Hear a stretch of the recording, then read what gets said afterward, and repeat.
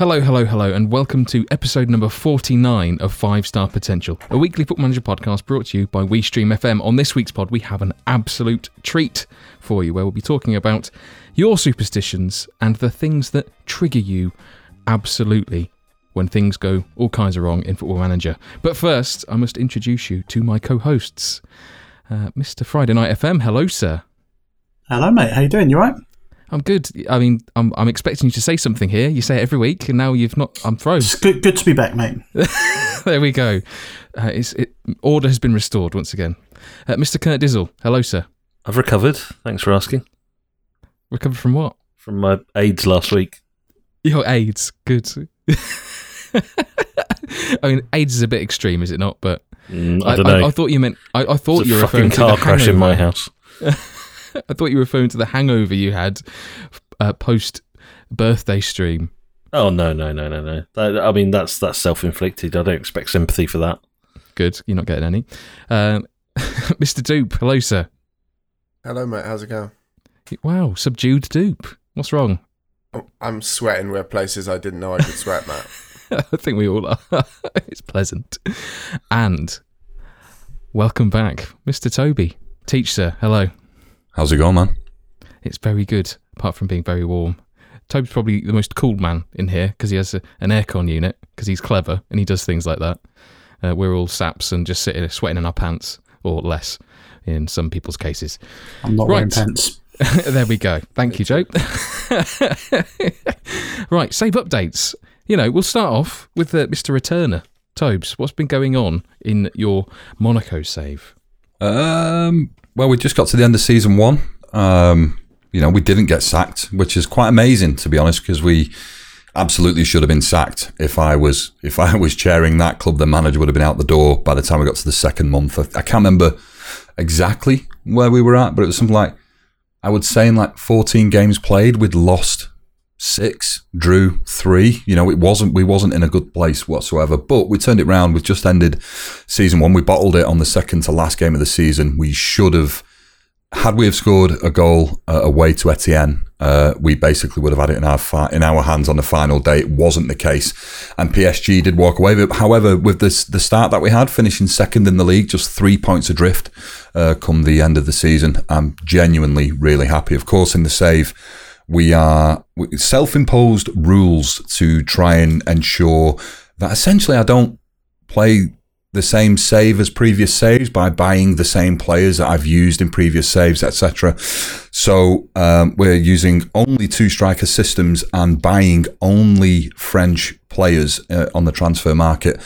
So we've just moved in tonight's stream into season 2, but basically spent the stream playing around with more 2 striker systems that look somewhat fruity on paper, but we're hoping that once they're in the engine, they're going to work really well.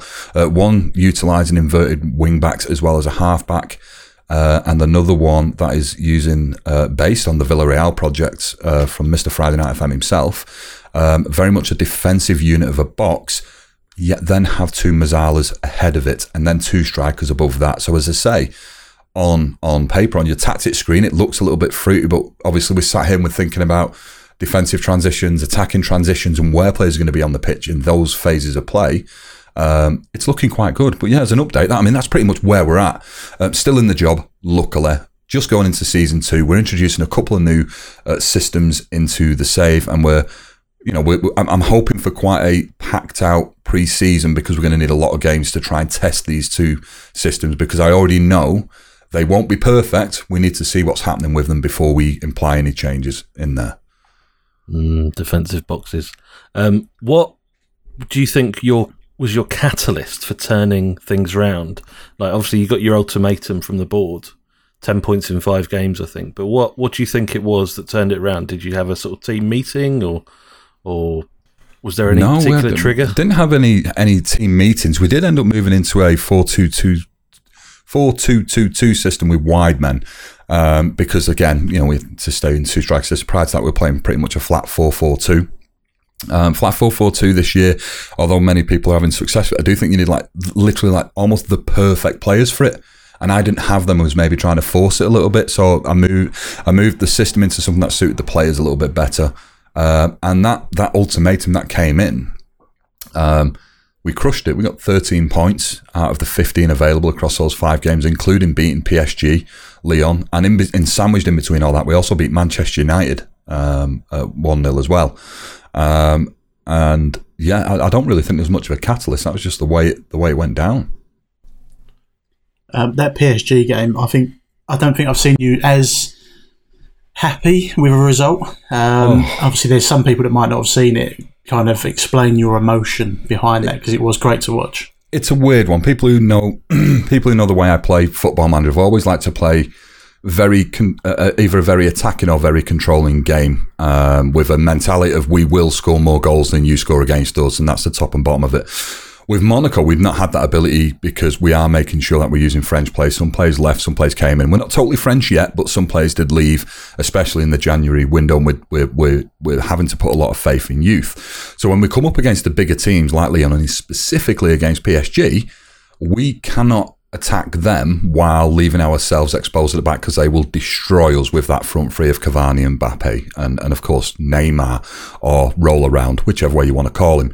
And when we come into that game, and this was the 4th time in the season that we'd played PSG, we'd beat them 1-0 twice. We got beaten in a cup final, and we come into this game. It was so important in this league running, and we managed to nick a very early goal via Thomas Lemar, and then basically the whole plan from then on out was to shithouse them as much as we can.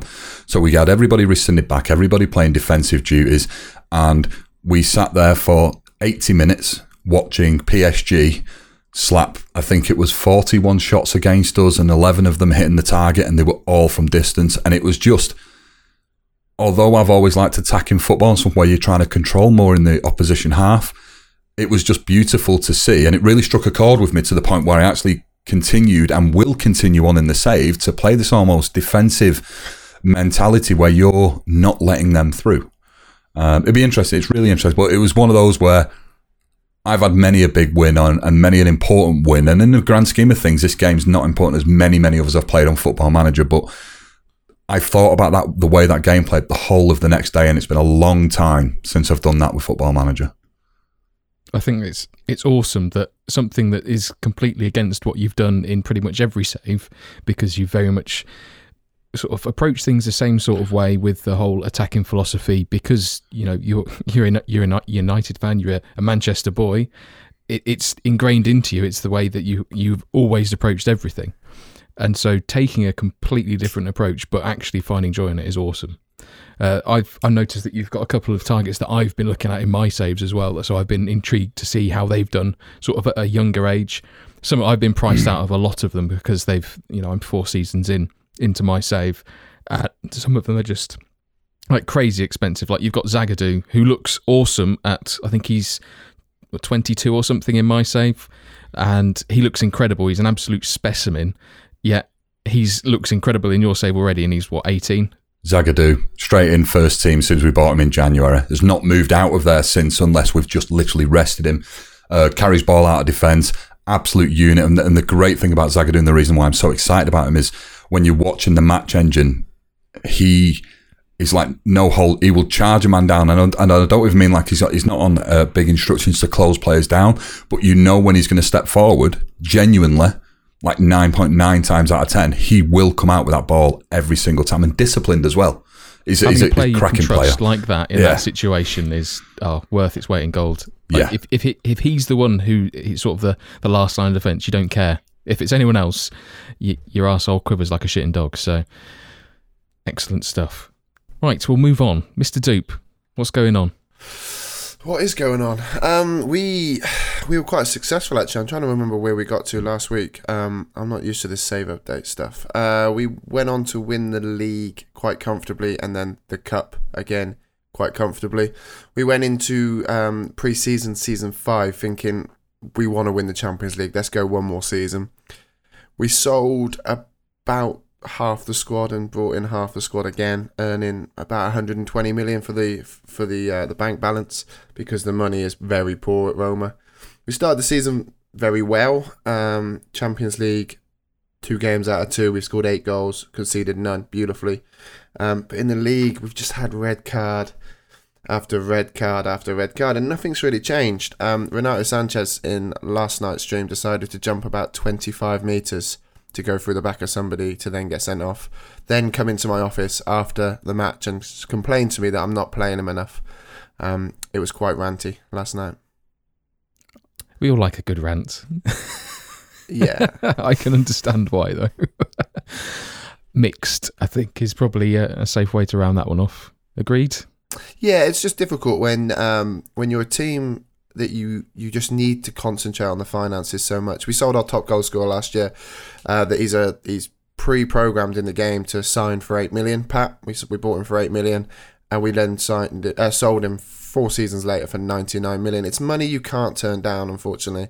But then you've got to try and replace them, and it's getting tougher and tougher. You see, if this was Joseph, he'd already had someone groomed, ready and waiting in the wings. We do. We have Pinamonte and Ronnie Dahl. Ronnie Dahl, who's really good, but I just don't have the faith, unfortunately, for these kids. I'm not into them.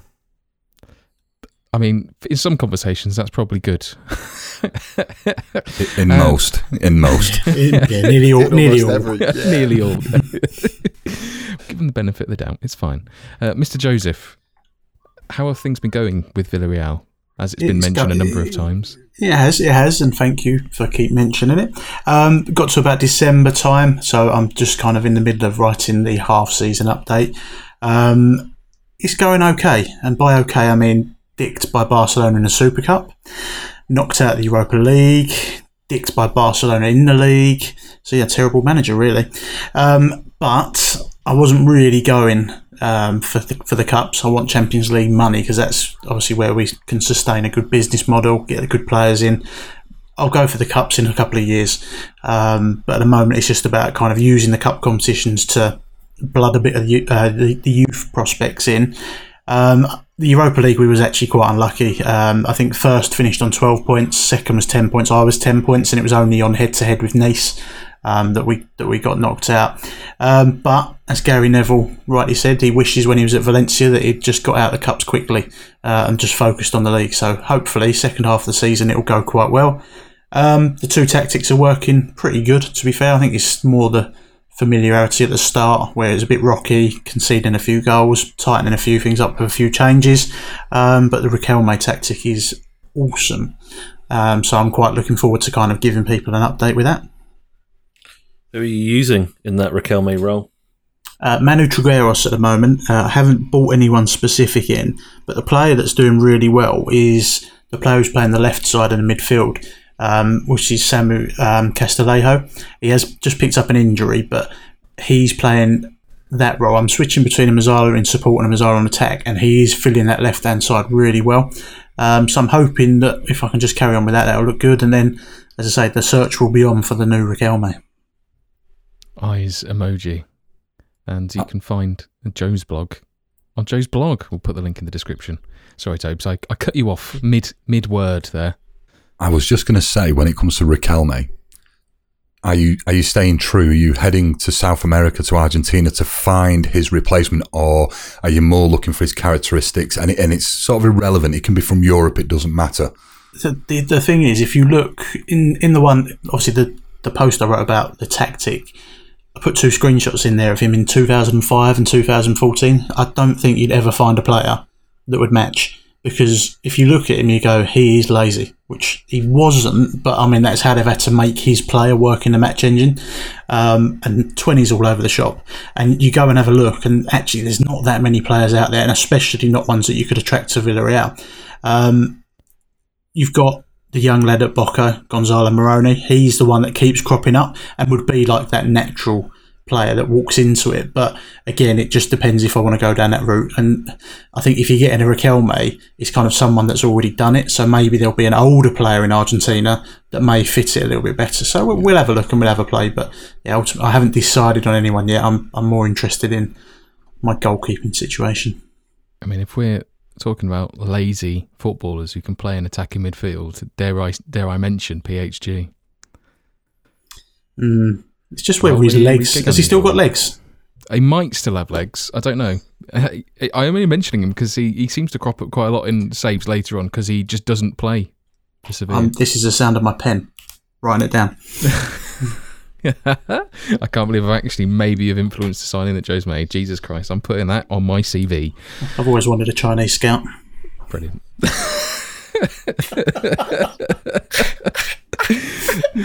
Wow. I mean, I thought it was Chinese David Dunn, apparently. Marvellous. It's back. Mr. Kurt Dizzle. I mean, I don't know where to start with your mess, to be honest, so I'll let you fill us in. Not really played this week. No real update from me. Yeah. So I joined the club, didn't I? I joined the Saka Party Club, Saka Curty. It was one of those things. So I mean, me and Teach sort of started our kind of homegrown saves around similar times, and I think we probably had the discussion that you almost have to tiptoe around it a little bit, the homegrown element, not tear things apart as soon as you go in. And I just ignored all that and decided to tear shit up. Aguero was sold, Gundogan was sold. I mean, there was about 4 or 5 pretty big first team squad members released in the opening window. To replace them, we brought in, the quality likes of Callum Wilson, Jack Cork, who else? Jamie Vardy came in, and Dave the Bin Man. Dave the Bin Man. Phil from the Dog and Duck. So, yeah, it was. I mean, you might say it was doomed from the start. I don't know. I feel like we started quite well. Then I lost the dressing room. They started revolting a little bit. People were moaning. Just niggly things that I'm sure that we'll cover under the sort of the team meeting that we're going to have in a bit. Sort of some of the player interactions that you have, and it got to January. We got given a bit more money. Weirdly, I don't know why. Old Sheikh Mansour was obviously on the booze or something, in one of his hotels or something. But he gave us some more money, and we did a deal for Harry Kane. Managed to bring him in for 110 million. And bless Sir Harry, he nearly got us out of trouble. Unfortunately, it wasn't to be. Much like, you read these stories on the internet of people who have, I don't know, like bad hotel service, let's say, for example. And, before leaving the hotel, they'll like do something really bad, like, leave a shit in the bed or something like that. I did say, am I right in thinking you spent 37 million quid on Joe Allen just before you left, Sitter? No. Was that right? Yeah. So So you left them a parting gift, essentially. So That's Joe what I'm Allen saying. and Jack Cork were bought in for a combined 71 million. Yeah. I was going to say, when Harry Maguire signed and he said, "Oh, this is good. This would be good for my family. The amount of money I'm going to earn." Nothing to do with football. Could you not see it was going to go wrong from then? It did raise a flag. England flag. A what? Sorry. An England flag. Yeah, it's because it was coming home. It did raise a little bit of a flag. I mean, I'm not saying a lot of them weren't trying, but they definitely weren't fucking trying for me. Like, literally, any kind of team talk I had just got no reaction. They never trusted me. Like I say, we brought in Harry Kane, and he got 3 and 3. Obviously, we got our ultimatum by the board. I think they wanted us to get 10 points in 5 games. We had Liverpool in there. We had Tottenham away. In fact, both of those games, I thought we played very well. We were very unlucky. In the Tottenham away game, unfortunately, Kyle Walker decided to not only score an own goal, but also give away a penalty, and we dragged him off at half-time with a rating of 4.6. Agent Walker did well. And then 2-0 down away at Tottenham. Bear in mind, if we'd drawn that game, we had to beat Brighton and we'd have kept our job. 2-0 down against Tottenham. Got it back to 2-2. And then we decided to try and shut up shop. Q, 90th minute corner. Toby Alderweireld, whatever his stupid name is, unmarked at the far post. 3-2. Job's a good one. See you later, Curty. Agent Walker, more like Agent Kurt Dog, secret Man United fan shafting Man City. Hey. But where have you got to now? So now the dust has settled. One last thing as well. Rafa Benitez, who had been slagging me off to high heaven about 3 or 4 times in the few months that I was at City, got the job after I left. For fat Rafa, the Spanish waiter, got the City Before job. your bed was even cold. Unbelievable. I I don't know. I've taken up quite a lot of airtime. We'll talk about my new venture next week, maybe. Okay. If you're still there. I mean, the shots are real, but they're fair and justified, so tough. My Sir Alex Ferguson challenge continues with Borough, and it's going pretty bloody well in comparison to what I fully expected. I think we're 5th or 6th in the league. Very mixed results. We keep on having really good bursts of about 6 games, and then it all falling to pieces again. Currently playing with a bit of a similar to, I'm going to use Toby's word, fruity formation, where we've got sort of a 4 at the back with a DM playing as a Segundo Volante with a deep line playmaker slightly further ahead of him in centre midfield, then a middle attacking midfield 3 with a variety of different roles, and then just the lone poacher / advanced forward. Rhian Brewster is an absolute beast. If he could finish all of his chances, I think he's made in the ilk of Raheem Sterling, where he needs about 90 to score 1. And he does miss an awful lot. I think in the last game I played against Leicester, he had 8. 6 of those were attributed to him. So that was awesome. We nearly threw that one away. So it seems it's very, very hot and cold, and very much dictated by the morale of the squad. But it's going surprisingly well, and I'm enjoying it. Do you see Brewster as your Eddie Nketiah, potentially? If I can, I'm going to have to keep on loaning him because Liverpool want ridiculous money for him. I have bought I'm stockpiling new gens at the moment from every which way of Eastern Europe, and I'm trying to find some sort of more homegrown variants as well, but they tend to be a bit more expensive. I've uncovered some absolute pearlers from some really miniature sides in Portugal. I'm just basically mini Wolves at the moment. Have you tried training Brewster on rounding the keeper? Because I've taken that on board. That was Joe's tip from several weeks ago, and I think it does make a difference. His shots PPM, so maybe that's what he needs. Round the keeper. He has absolutely got the pace to do it, and he's got the technical ability. It's just I wonder if, because he's only currently alone, whether I'm wasting the effort to try and, only to lose him and make him better for Liverpool to then smash 8 hat-tricks past me the following season. So we are out of all the cups. I think we're out of the League Cup, which is one of the challenges to win silverware within 4 seasons. So we are out of the League Cup. We've still got the FA Cup, but we have drawn against Man City. So I expect that's a big fat L. And we're not going to win the league because United once again are running away with it. So there we go. Anyway, that's enough of me chatting about my save. As I've already said, Joe's save can be caught up with using the link in the description, and each of our saves can be found live on Twitch. Again, descriptions will be in the podcast. So, team meeting time. We've briefly covered our superstitions in the past. Now it's your lot's turn. So we asked you a question to provide us with your superstitions, no matter how weird they are, and also what things tend to annoy you about Football Manager. Now, these are all your suggestions, and we're going to comment on them, see if they marry up with our experiences, and just generally see where it flows to, but using your words as our framework. So there may well be tangents ahoy, but we will try to keep the rants to a minimum. So some of your suggestions for your superstitions are downright absolutely bloody bonkers. Like I thought I was quite bad with the things that I do, and some of you have just taken the taco.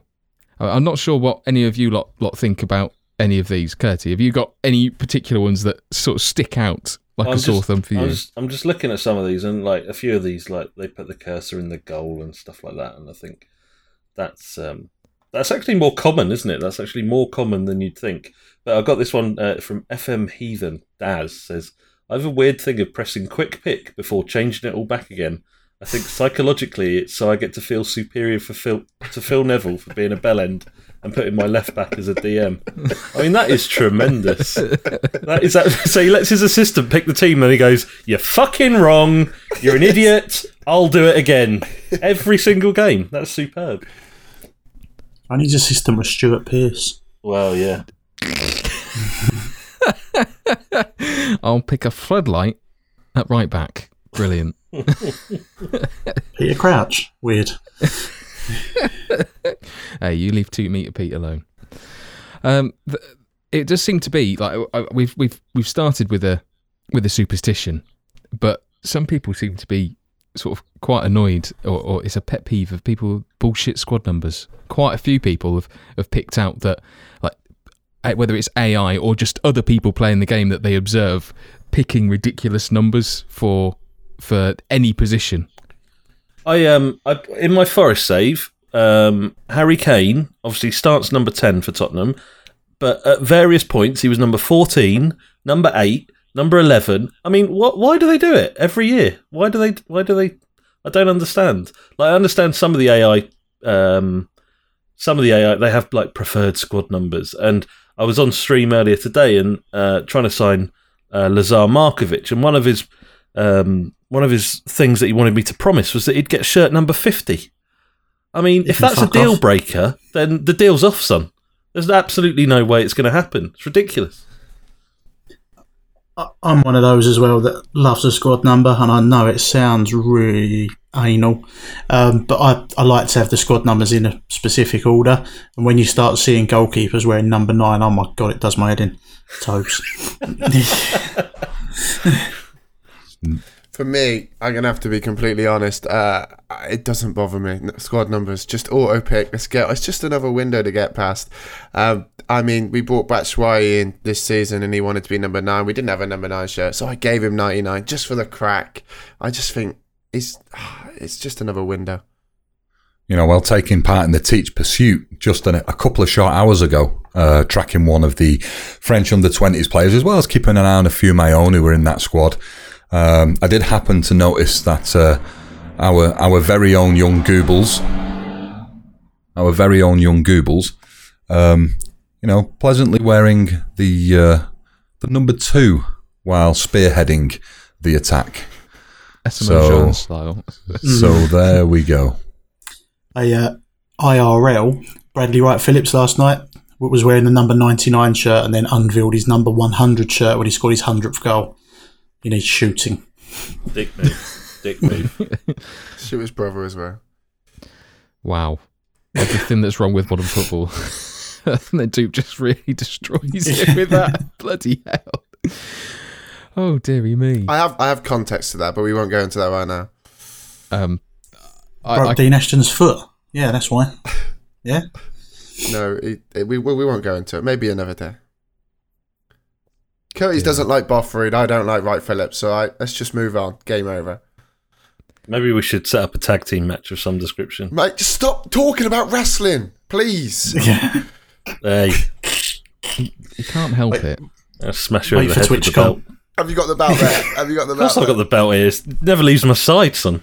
Comes to work with me. Anyway, back on track. I know we like tangents, but I mean this is slightly beyond the pale, I think. Whilst we were touching on squad numbers, our very own Liam H of WeStream FM fame, he has a superstition about ordering his subs in position order from keeper in number 1 to striker in the final sub position. Thoughts, opinions? How do we arrange our subs, gentlemen? Yeah, I mean, I do that, and then every now and again I'll notice one that's out of position and it rustles me and I have to change it. I mean, it's a stupid thing, but it makes sense. Goalkeeper, defenders, midfielders, wingers, strikers. I think it's just common, isn't it? Because it's where you've been brought up. Yeah. You're gonna rock it that way. I'm not so anal that if it's fell out of shape, I don't get rustled by it. But when I get to the point where I've cleared my squad, it goes back in order, of course, without the goalkeeper, because I very rarely run one as a substitute. So just thought I'd chuck that in, because I know that's just triggered Mr. Friday Night FM to death. I mean, it wouldn't bother me if it hadn't have fucked you over in your last save. So you reap what you sow. You do. But yeah, I agree with Liam. It's the same. Goalkeeper is sub 1, right back sub 2, left back sub 3. It has to be in order. And to be fair, he's gone up on the ladder of my favourite WeStream FM streamers now just for that comment. I'm not going to tell you who's bottom. Just to quickly jump in before he slates me too much. Being in Italy, it's quite tough. We've got so many subs. I literally have a whole Never 11. So yeah, I'm the same.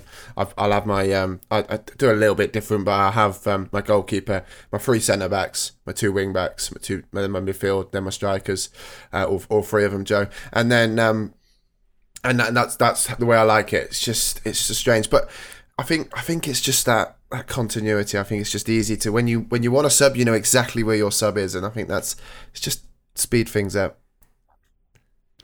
Matt Quines actually said something about the similar sort of thing about subkeepers. That's his superstition. He doesn't really need one. He's not had an injury. But I think those that have been burnt by this chalice, and we have mentioned it before, tend to err on the side of caution, where the others that don't seem to either care or willing to run the risk aren't too fussed. But he absolutely agrees. He's in the teach and dupe camp with that. There's another interesting one that I think from Pretty Good Bloke, which is, I mean, he might be, we don't know, but hopefully he is. But he's brought up a good point about never viewing opposition players' attribute screen during the game, guaranteed to then play a blinder, which I think is, I've definitely done, or mentioning them. That's my thing. Mention them, that's it. You're going to get ruined by them. The thing is that was the one comment when they were getting dropped in on Twitter today, when I looked at it and sort of went, really? I mean, how do you know the quality of these guys that you're playing against, or who may or may not be the danger man, or who you're trying to counter in your tactic or look after or whatever it may be? It was like that. When it comes to superstitions, I think when I was reading through them as they dropped on today, that was the one that went, that is a full-blown superstition, because I couldn't help myself but want to see what they're up against. And if Pretty Good Bloke, bless him, good on him, if he goes through the whole game without ever looking at opposition's attributes before he plays a game, then fair play to that man. Fair play to that man. Do you remember your cup final last night, Tabes, where we talked about? Well, I say we talked about. It was on stream, and Morgan Sanson was almost pointed out. I think Mikey and myself pointed him out, and then he absolutely ran the show against you. Yeah. I mean, at that point, to be honest, he'd already been doing it. He played... They were lined up very differently than they lined up in the previous game, 2 games that we'd played them. And they had a DM, so we had the extra cover. But Morgan Sanson in that game was doing everything you would want your central midfielder to do. He was absolutely stunning on that night. And of course, when we get into the press conference after the game, and asked, do you reckon Sanson had a good game and had a big effect? I was like, I don't want to talk about him. There's a good one from Sucker Salonen, Janne Salonen on Twitter, who says, superstition, if I'm controlling the game but not scoring, I switch highlight mode from comprehensive to key. That's like the old way of when you're leading a game and you want to close it out, just go overload and you'll never see another highlight. I mean, that makes sense, doesn't it? If he's playing on comprehensive, of course he's going to see more goals playing on key than he does on comprehensive. Well, not more goals, but he's more likely to see a highlight resulting in a goal. But I think I can understand the logic with that, because I think we generally tend to play on something more than just key mostly. And the amount of decisions that we make based on seeing one particular highlight, and they're usually completely flippant, and they do suggest something, but the amount of times where if you'd have left it alone, it would have been fine, but because you've faffed around with it slightly, everything falls to shit. And the amount of times that if you didn't see those highlights that led to nothing but give you an inkling of something that might be brewing up within the opposition's ranks, and then you go and make it worse. Does anyone else feel like this particular version of FM, probably more so than any others, I'm not sure, maybe it's just because it's fresher in the memory, if you're winning a game, just leave it, don't change anything, because the amount of times and it happened on my during my save update, which we've talked about and we don't need to talk about again. But where you think you're doing the right thing by going defensive and just inevitably you'll always concede again. Yeah, it's happened to me, especially when it's important. Do you know what I mean? And you think, right, rather than us having a 2-goal lead here and I'm going to lock it down, this is, you get into that situation where you've got the 1-goal lead, you absolutely need the win. There's 8 minutes left on the clock. I'm going to attempt to take a breather. I'm going to stop the attacking flow. I'm going to get everybody on more defensive duties and yada, yada, yada, yada. And the minute you click, okay, confirm, sucker punch, you find yourself diving straight back in there to put it exactly as it was beforehand because you now need to chase that goal. To only make that worse is while you're doing the changes, the highlights are still going on behind, and then you just see the flash at the bottom, and you're like, nah, just cancel that. They've just scored. Fuck it. Yeah, it's awesome. Actually, one other point that Suka Salonen had said, his trigger was injuries always stack up on players playing the same position. Now, I didn't think this was a thing. I tended to get quite random injuries. They would just be to key players all at the same time. I had my entire left-hand side wiped out within 2 games at the back end of last season, and I genuinely didn't know what to do. I was like having to play. I had no left backs, so I was having to play a right back at left back, and then I ended up playing a wide playmaker just to try and work out what the hell I could do. I genuinely had no idea how to deal with it, so that annoyed me. Obviously and notably, for good reason, to be fair, because I don't think I've ever seen so many players in the same position get injured, and it wasn't even just one position; it was the entire left-hand side of my team. Brilliant. I can almost trump you there. In this second season at Manchester United, Alexis Sanchez injured within the first, literally like 3 or 4 minutes. We then brought Rashford on to play on the left-hand side in his position, injured by the 17th minute. And then we brought on Anthony Martial, who did not see out the first half and was injured also. 3 injuries, all in the first half, all on the same side of the field, all in the exact same playing position in the same game. We came out of it and only one of them had a long-standing injury, which was Sanchez. He ended up being out for 4 months. One of them for 1 to 3 days, and the other one was pretty much fine. But yeah, However, I don't think it triggered me. In a true sense, and I don't think I've seen that much of it since then. It was just that was one thing that's happened to me this year, and yeah, it was pretty brutal. Who was the opposition right back? Was he guilty? Some absolute helmet. I don't know. I can't remember. Yeah, he sounds like a beast. Yeah, it was I'm sure the lad was carrying a shank. I mean, I'm not saying nothing caught on camera or anything like that, but that lad was dealing some right damage. Perfect. I'm going to go for Stoke. I think it definitely sounds like a Stoke-related injury. I think so. I think that's pretty much the end of it. They were all very similar, actually. I'm quite surprised. It was mainly relating to numbers, and although I think some people have mentioned about sort of the match engine animations that we've covered quite extensively, and also the obvious thing where you've had 25 shots, they've been decent, but the keeper's got a 9.9, and then they get the one when they haven't even had a shot on target that's an own goal. That I think that would notably trigger absolutely everyone, and I don't think anyone who's not been FM'd, everyone understands that pain.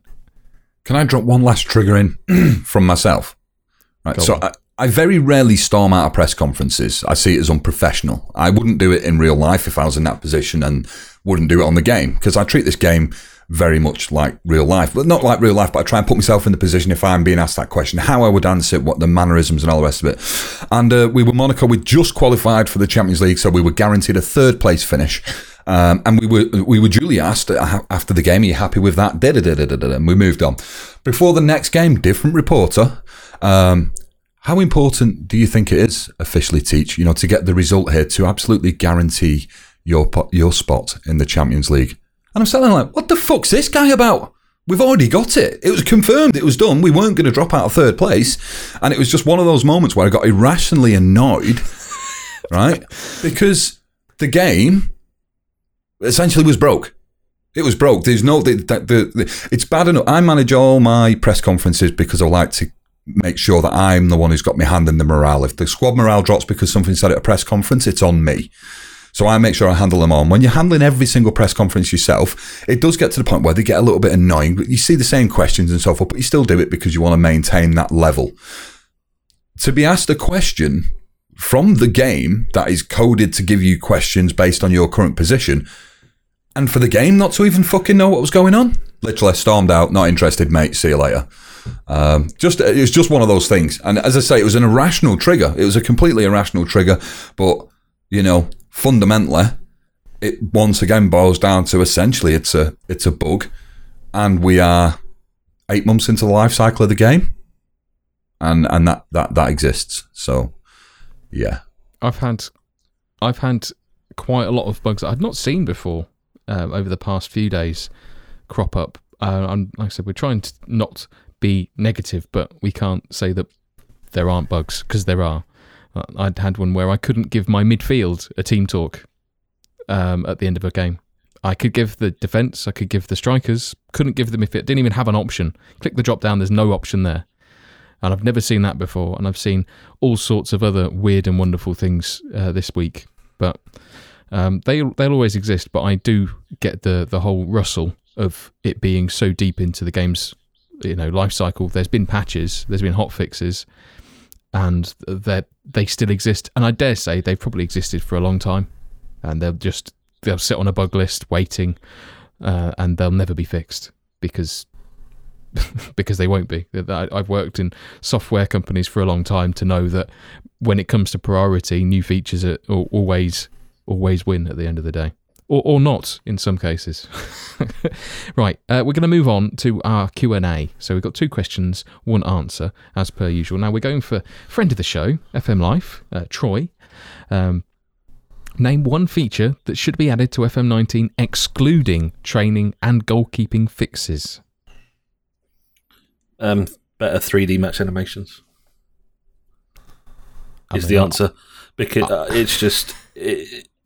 I've gone back to 2D. I know pretty much everyone else here, I think, has gone back to 2D. I tried with 3D. I know Miles was very keen to push the 3D this year, but it's not good enough. Every goal looks like someone's made a mistake, and it's just enough to rustle anyone. So I've gone back to 2D, and it's a much more pleasurable experience. Going to be cheeky, Troy, chuck 2 at you really, really fast. First one being, I want my players not to get confused when I come into the dressing room on a team talk and say, look, yous have played absolutely shit, but you, son, you've had an alright game. So you're not including this. You've done okay, but the rest of yous have done shit. The problem you have, you tell them all they've done shit, and the one who has played quite good, you want to get to his individual team talk and say, as it goes, son, you had an alright game out there. It's a shame the other lads weren't playing to your level. At that point, he's already angry, demotivated, confused, and everything else. I find that highly annoying, and bearing in mind how important morale is on Football Manager, I think something needs to be done with the team talk so that you can address that much, much better. Round of applause for that one. And the second one being, when you are assigning, this is, I can't really put it in training, so a discussion I had with Cleon about, do you know you're setting your attribute colours? It's like, you can set your... It's just in the preferences, you being able to segment that off to position. Because why does it matter that you're looking for someone with, for example, 15 pace and acceleration when you might not be looking for that in a particular role? Say someone who's going to be quite stationary in the middle of the park. So it would be nice to take your central midfielders and set those attribute colour preferences to something a bit lower for that position on the park, so that when you're looking on the scouting side of things, you're scouring the market and doing everything else, your green light, which is your good place, if that's where your colour's set, actually is level with that. I thought that was an important one. But I'll move on. That was quick. My one would, I suppose it'd have to be something quick, would be regen faces, and obviously when they change race, kind of mid-save. Yeah. On my new save, my manager avatar is Rüştü Reçber, who's the ex-Fenerbahçe Barcelona Turkish goalkeeper. and set him all up. Gave him a tash. He had always had a big tash, and now his tash has disappeared. It's like, I don't know why I even bother. Got to deal with Gillette, obviously. Yeah, I think they're all justified improvements. I really, really appreciate you pointing that one out, Tobes, because there is quite often that situation where one guy, like even if you've been pummeled all game and the keeper's had a good game, like him getting pissed off and morale getting destroyed really does annoy me as well. Next question is kind of Curty related. What do you guys do to get out of a slump? I mean, Curty will answer for you. You don't. But anyone else? Tobes, you've been in a sort of had a couple of slumps in Monaco. What did you? I mean, you kind of covered it in the save update, but have you got any tips for a sort of a bit more generic that may assist someone else who gets stuck in a bit of a morale meltdown? We have a lot of information available to us about match performances, player mistakes, and I think they're seldom used. And I think it's very easy to dial into what's going wrong where, and highlighting A, whether it's a player, or B, the player that you're using in the system is not actually proficient to the system you're using. I think more often than not, when things are in a slump, it's easy to blame the players when actually you just take a quick look at what you're doing with those players. And, sort of giving yourself a bit of a check and saying, well, hang on a minute. I can get he should be playing better than this, and I can't keep blaming it on the player himself or those around him. Just a quick check of what's going on, generally get you out of it. So I'm generally one to err on the side of caution when changing, like going on for mass change. And rather than shoehorning players into a tactic, I don't generally tend to build it around them. And I did find I was struggling massively. I went from winning 6 games on the trot to losing 4, and something big needed to change. And so I went through everything. I did try to anyway. This is one of the bugbear of mine, is the fact that the analysis screen is so buggy, and it will just cause the entire game to crash at times when you're just trying to load up a heat map or something like that. So it did take a lot longer than I would have hoped. But I did go through working out where our goals were coming from. And pretty much all of them were from through balls because of the pace of Rhian Brewster. So I thought the best way to get to come out of this slump is to basically give him the food he needs to score, which was through balls rather than crosses, because he can't jump, he can't head either, so we're not going to get many of those. So that's why I positioned so many attacking midfielders around him to feed him the through balls that he was thriving on. And since he gets mainly, he's had a few braces, scored a couple of hat-tricks against big sides as well. Yes, we kind of need the teams not to sit off, or else we have no space to exploit with his pace. But it's worked by and large the most thing, and that's how we've got out of the slump, by being completely dramatic and going completely against my usual grain of keeping things level and just praying for a draw to get yourself out of that again. When it can sometimes be difficult to change that entire squad mindset. I do think team meetings can work to your favour as long as you don't screw them up, but that's a big caveat. It's a really good point that not enough people, I don't think, look at the players at their disposal and look at what their actual strengths are. So yeah, it's a really good tip, that, I think. And your answer for this week, gentlemen, where you have to come up with the question, is Kyle Walker.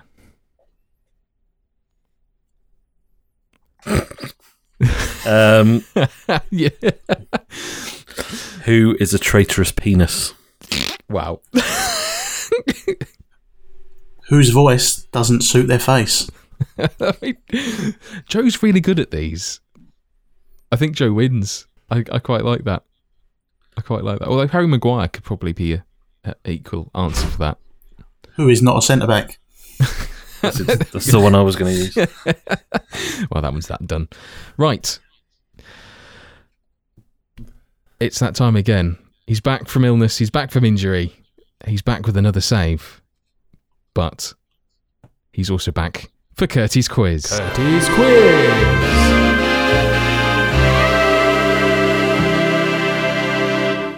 I don't like that intro.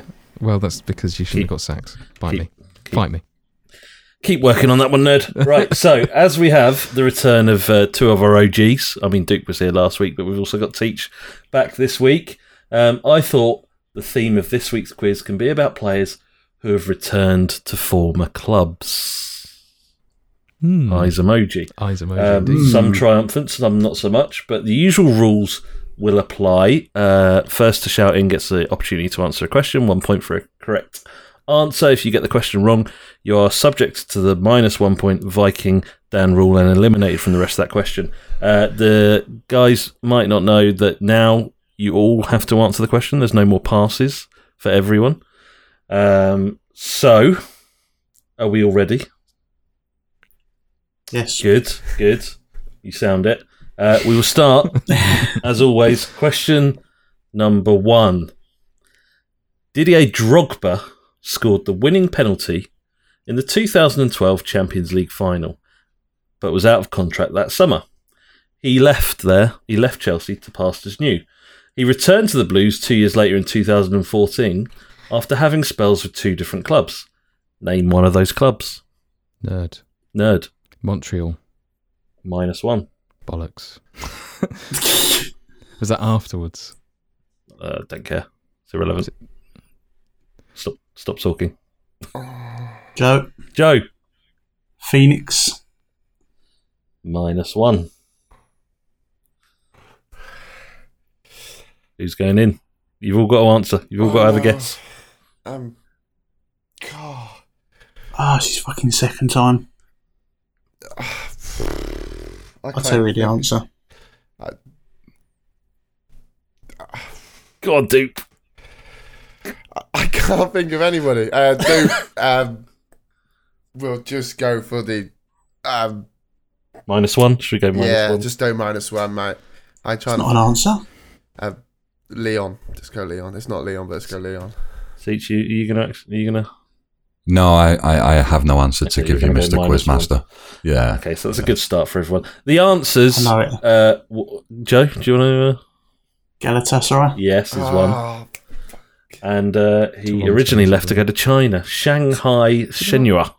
Was it after those that he went to? It was after the second time, Matt. Both of them. So that's good. Question number 2.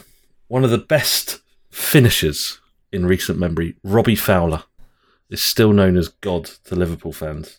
Fowler left the club the first time round in 2001 after he reportedly fell out with which Liverpool manager?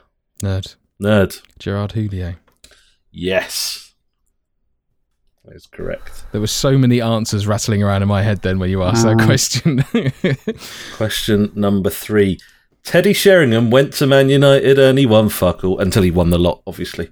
The 1999 Champions League final was the icing on the cake of the United treble that year, as Sheringham scored United's equaliser in injury time.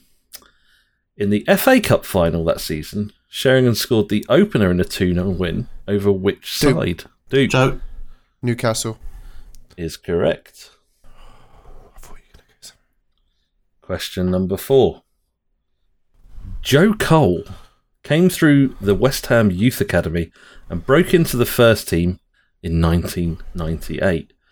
After 5 years, he made the move across London to Chelsea before joining Liverpool in 2010. Before his return to West Ham in 2013, Joe. Lille. Is correct.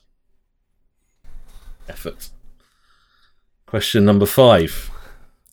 Thierry Henry made his triumphant return to Arsenal in 2012. The veteran striker was on loan from MLS side New York Red Bulls and made just a handful of appearances for the Gunners, scoring 1 solitary goal in the FA Cup. Dupe. Leeds. Is correct. That was my shout as well. I was at the game, mate. Secret Arsenal fan. We won't talk about it. Beta save. Secret Leeds fan. Dirty. Oh dear. Question number 6. Now, at the 2012 Open Golf Championship, Argentinian golfer Andres Romero's caddy also happened to be a Premier League footballer. This footballer played for both City and United. Teach. Tevez. Carlos Tevez is correct. Question number 7. Can you name the English left-back who made 250 appearances for Chelsea? Teach. Ashley Cole. -1. who made 250 appearances for Chelsea over 2 different spells and also won a Premier League win. Nerd. Graham Lasso. Graham Lasso is correct. I was going in for that originally when the teacher went in, and then I thought, actually, is it really 250? Bloody hell. Yeah. Question number 8. Wayne Rooney returned to Everton after a reasonably successful spell at Man United. The Everton fans took him back with open arms despite years of back and forth vitriol with the striker.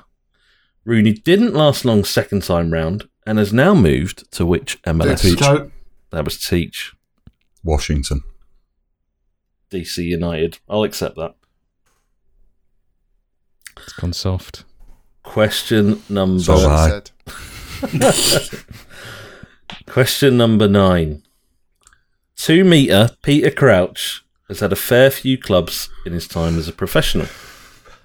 However, he's had 2 spells at 2 different clubs throughout his career. One of those clubs is Tottenham. Nerd. Name the other. Nerd. QPR. -1. Dupe. Portsmouth. Is correct. Dickhead. Pardon? Me, I'm the dickhead. I thought fucking so. Question number 10. Joey Barton finished his career in 2017 when he retired from football after his second stint at Burnley. In 2012, Barton went on loan to which French club? Joe. Marseille. Is correct. Lad had a cracking French accent. He had a better gambling addiction though. Right, so 10 questions asked, 10 questions answered. We do have a result. In joint third place, on 0 points, is Mr. Nerdphonic and Mr. Officially Teach. Well done, gents. GG. In second place, on 1 point, is Mr. Friday Night FM. And out on his own, 2 points, low scoring affair this week, but he is the winner. It's Mr. FM Dupe.